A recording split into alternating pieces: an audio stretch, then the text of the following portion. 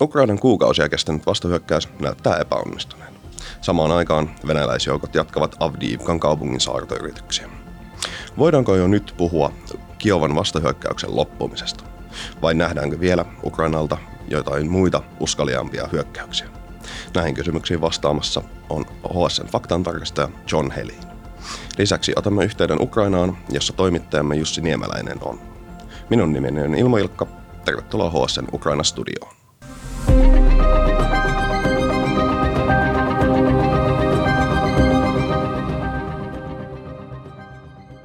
Kesällä alkanut Ukrainan vastahyökkäys on törmännyt etelässä venäläisten vahvoihin linnoituksiin ja miinakenttiin. Länsikalustolla vahvistetut joukot eivät ole onnistuneet läpimurtoyrityksissään. John, miksi Ukrainan vastahyökkäys nyt näyttää epäonnistuneen? No kyllähän se alkaa näyttää saavuttaneen jonkinlaisen kulminaatiopisteen tässä vaiheessa, eli syyskuun alun jälkeen suurempaa liikettä robotinen suunnalla ei ole tapahtunut. Ukraina ei ole saanut mekanisoituja joukkoja toimimaan yhteistoiminnassa siten, että siellä olisi saatu jonkinlaista läpimurtoa aikaan. Suuremman skaalan operaatiot, eli esimerkiksi ilmasta maahan ohjusten käyttäminen näiden maahyökkäysten tukena ei ole näyttänyt koko kesänä oikeastaan toimineen kovin hyvin. Ja siis kokonaisuudessaan sitten myös tämä venäläisten onnistunut puolustustaistelu myös on haitannut hyvin paljon ukrainalaisten etenemistä, eli tässä vaiheessa pitää kyllä alkaa jo puhumaan siitä, että vastahyökkäys on epäonnistunut ja se ei ole saavuttanut sille asetettuja tavoitteita, edes niitä ukrainalaisten itse julkisesti asettamia minimitavoitteita, esimerkiksi Tokmakin kaupungin saavuttamista. No millaisia saavutuksia ukrainalaisjoukot sitten on saaneet aikaan ja missä? No aika vähäisiä saavutuksia. Novosilkan suunnalla tietenkin tämä Venäjän pullistuma kohti kaupunkia on saatu pienennettyä. Venäläisiä on puskettu suunnilleen 10 kilometriä etelään siellä, mutta tällä alueella tietty ei ole päästy edes tälle venäläisten raskaasti linnuttomalle puolustuslinjalle asti. Bahmutissa on jonkin verran päästy etenemään kaupungin eteläpuolella itäänpäin, mutta sielläkin puhutaan melko rajoittuneista onnistumisista. Eli aika laihoiksi Ukrainan onnistumiset nyt on jääneet tältä kesältä, ja siis mitään semmoista kovin suurta juhlittavaa tässä näin nyt ei ole. Jos me halutaan löytää Ukrainalle jostain näitä onnistumisia tältä vuodelta, niin sitten se on tämän merisodan puolella, vaikka Venäjä näyttääkin nyt onnistuneen paremmin sitten siellä maarintamilla tämän vuoden aikana. Mitä Ukraina näyttäisi nyt tekevän?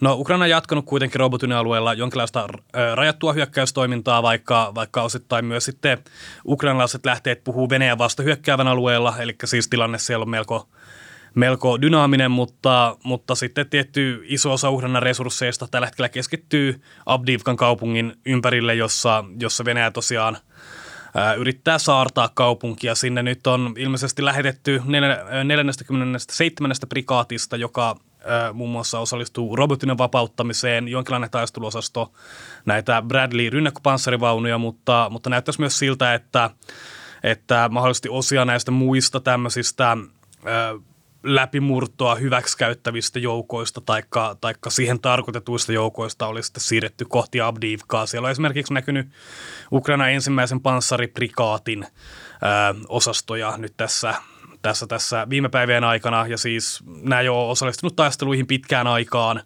ja on todennäköisesti olleet reservissä sitten valmiina etelärintaman läpimurtoa varten, mutta nyt kun sitä ei ole tullut, niin tämä Venäjän hyökkäys on todennäköisesti pakottanut Ukrainaa sitten siirtämään näitä vastahyökkäysjoukkoja sitten reserveiksi Avdiivkaa ja siis estämään nämä Venäjän saartoyritykset.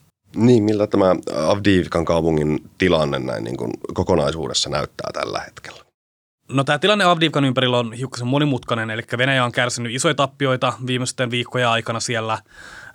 Siellä on Venäjältä tuhottu reilusti yli 100 ajoneuvoa hyökkäyksen aikana, mutta sitten samaan aikaan myös Ukrainan tilanne on selkeästi vaikea, eli siis näitä reservejä sinne on ollut pakko siirtää. Tämä taistelu varmasti syö Ukrainalta resursseja, joita Ukraina olisi halunnut käyttää etelärintamalla, esimerkiksi tykistöammuksia.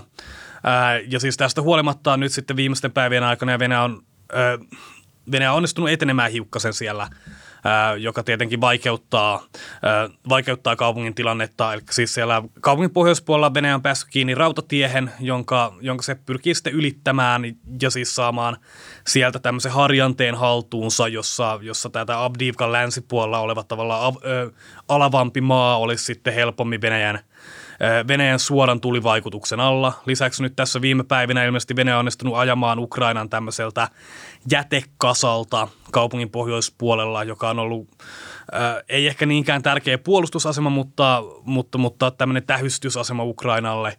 Ja se mahdollistaa Venäjälle sitten paremman tähystyksen kaupunkiin sekä myös sitten mahdollisesti tämmöisen liikkeen kohti etelää, josta Venäjä saattaa sitten yrittää syöttää joukkoja tälle kaupungin pohjoispuolella olevalle teollisuusalueelle. Eli Venäjä ottaa suuria tappioita, mutta se nyt onnistuu etenemään myös siis jonkin verran ja se nähtäväksi jää sitten, kuinka pitkään Venäjä pystyy ylläpitämään tämmöistä hyökkäystoimintaa. Ukrainalaiset lähti viime viikolla ylittämään Dnipro-jokea Krynkyn kohdalla, mutta mitä Kiova haluaa saavuttaa tällä hyökkäyksellä? No se on erinomainen kysymys, eli aika vaikealta näyttää semmoinen isompi ylitys suurilla joukoilla sekä laajan sillanpään muodostaminen joen toiselle puolelle. Tällä Venäjän puolella jokea siellä on hyvin paljon suomaata, pieniä saaria, mitkä vaikeuttaa suuresti esimerkiksi ponttoonikaluston käyttämistä joen siltaamiseen. Mutta justiinsa tämmöinen siltaaminen ja siis laajempi hyökkäys joen yli on se asia, jota venäläiset näyttää pelkäävän. Toki kyseessä voi myös olla jälleen aktiivista tällaista tunnustelu- ja siis iskutoimintaa, mitä Ukraina-alueella nyt on muutenkin tehnyt, jolla yritettiin sitoa venäläisiä joukkoja, mutta venäläiset vaikuttaa melko vakuuttuneelta siitä, että kyseessä on aidosti suurempi joen ylitysyritys. Mutta tätä on luonnollisesti vähän vaikea varmentaa tässä vaiheessa vielä, ja se nähtäväksi jää, millä tavalla Ukraina käyttää sitten alueella olevia joukkoja, ja siis saako se suurta menestystä nyt näissä alun sillanpääasemien luomisessa. Millaisia joukkoja Ukraina on sitten käyttänyt tässä ylitysyrityksessään? No siellä näyttäisi olevan Ukrainalla 3-4 merijalkaväkiprikaatia, joiden osia sitten on käytetty näihin iskuihin ja siis näiden pienempien sillanpäiden luomiseen. Lisäksi siellä on ilmeisesti paikallisjoukkoja, joita käytetään tukemaan näitä merijalkaväkiprikaateja. Prikaatikoossa toki jokea ei ole ylitetty, vaan siis puhutaan tämmöisistä joukkueen komppanian taisteluosastojen hyökkäyksistä joen yli tässä vaiheessa, mutta aika siis juurikin tämmöiseen joen ylitykseen erikoistunutta joukkoa siellä on, ja siis ainakin väitteiden mukaan nämä olisi harjoitellut jo siis pidempään näitä joen ylitysoperaatioita. Kuinka todennäköisenä sitten pidät, että tämä operaatio onnistuu? No, jos sen tarkoitus on vaan ainoastaan tehdä iskuja venäläisten puolelle jokea, niin siis varmasti mahdollisuudet ovat melko hyvät siihen, että se sitoo reservejä Venäjältä, että se sitoo joukkoja Venäjältä, mutta sitten että tämmöisen laajemman joen ylitysyrityksen onnistumismahdollisuudet näyttää kyllä hieman heikoilta. Eli kuten sanoin, joen siltaaminen tulee olemaan vaikeaa. Raskaampien joukkojen tuominen joen yli tämmöiseen laajemman sillanpään luomiseksi taikka hyökkäyksen muodostamiseksi kohti vaikka sitten Krimiä tulisi olemaan hyvin haastavaa siksi, koska venäläiset tietenkin taistelee takaisin. Me nähdään nyt jo venäläisten pommittavan näitä ukrainalaisten sillanpääasemia lentopommeilla aktiivisesti. Ja se, jos sinne ne nyt sitten yritettäisiin tehdä jonkinlaista lauttausta taikka ponttonisiltausta, niin siis venäläiset kyllä käyttäisi kaikkia käytettävissä olevia resursseja näiden tuhoamiseen. Ja se kuitenkin puhutaan yhdestä Euroopan suurimmista joista, jonka ylittäminen nyt ei ole muutenkaan kovin triviaalia, niin sitten jatkuva venäläisten pommituksella se on vielä vaikeampaa, että laajemman hyökkäysoperaation, laajemman ylitysoperaation onnistumisen edellytykset näyttää kyllä todella vaikealta. Nyt meillä on linjoilla Ukrainasta HS:n toimittaja Jussi Niemeläinen.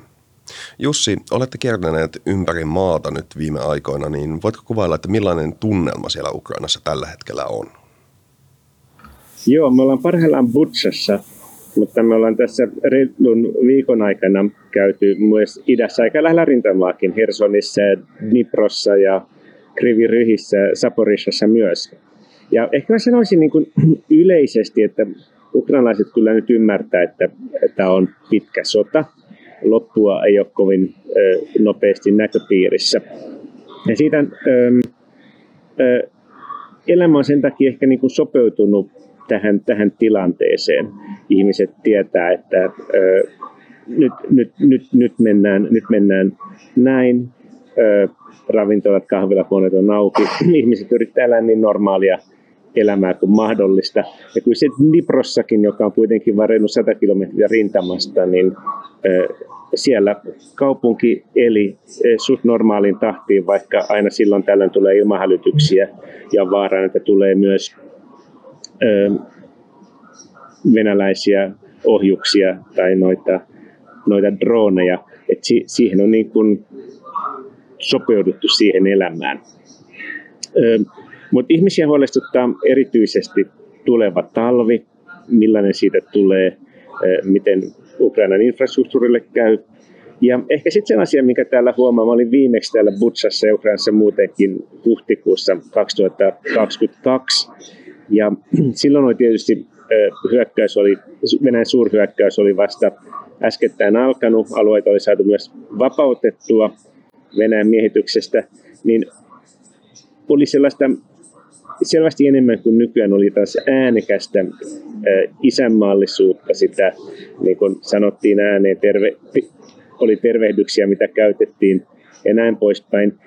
Nyt tällaista ei juurikaan kuule. Täällä aika harvoin kukaan sanoo Slava Ukrainaan tai mitään vastaavaa. Mutta tämä ei tietenkään tarkoita sitä, että ihmiset olisivat jotenkin muuttanut kantojaan. Että se puhetapa on ehkä niin kuin muuttunut, mutta kyllä ihmiset ymmärtää, suhtautuu sotaan edelleen aivan samalla lailla ja siihen voiton välttämättömyyteen. Se kyllä toistuu useasti, että ukrainalaiset ymmärtää, että tässä ei Ukraina muuta vaihtoehtoa kun voittaa tämä sota ja tuetaan venäläisiä.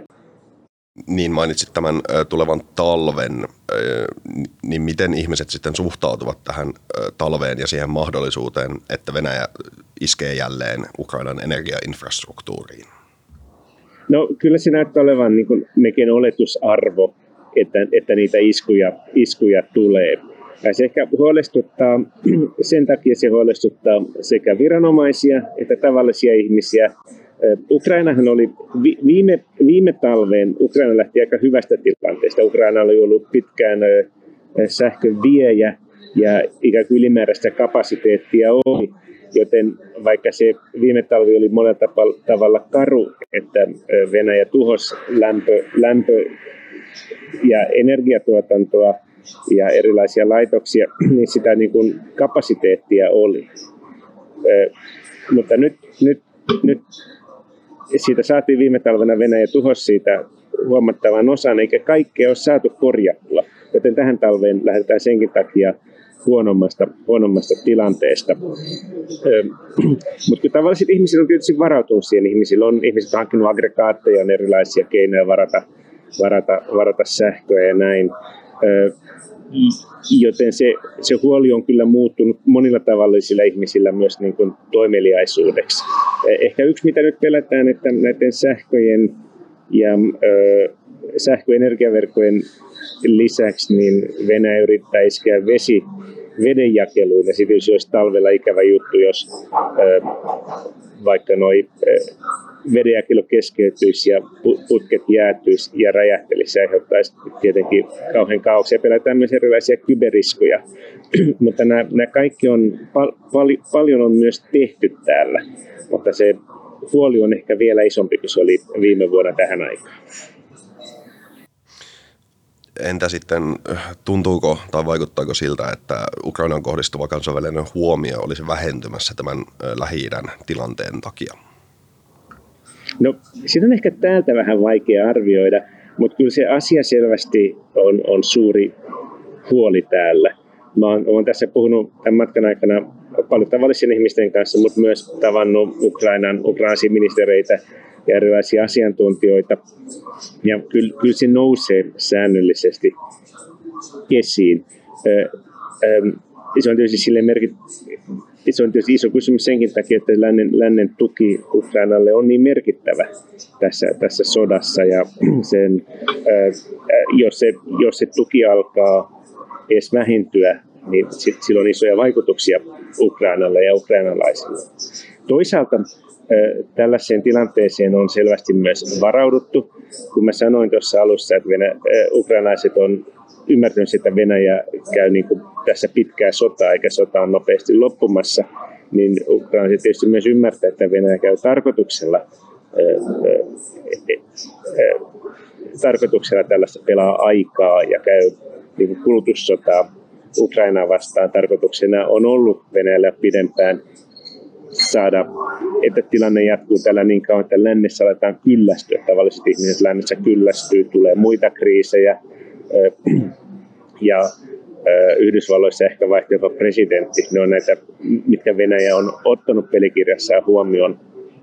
Ukrainalaiset on kyllä myös omalla tavalla varautunut siihen, että on niin kuin todennäköistä, että huomio alkaa jossain vaiheessa jakaantumaan. Mutta ehkä se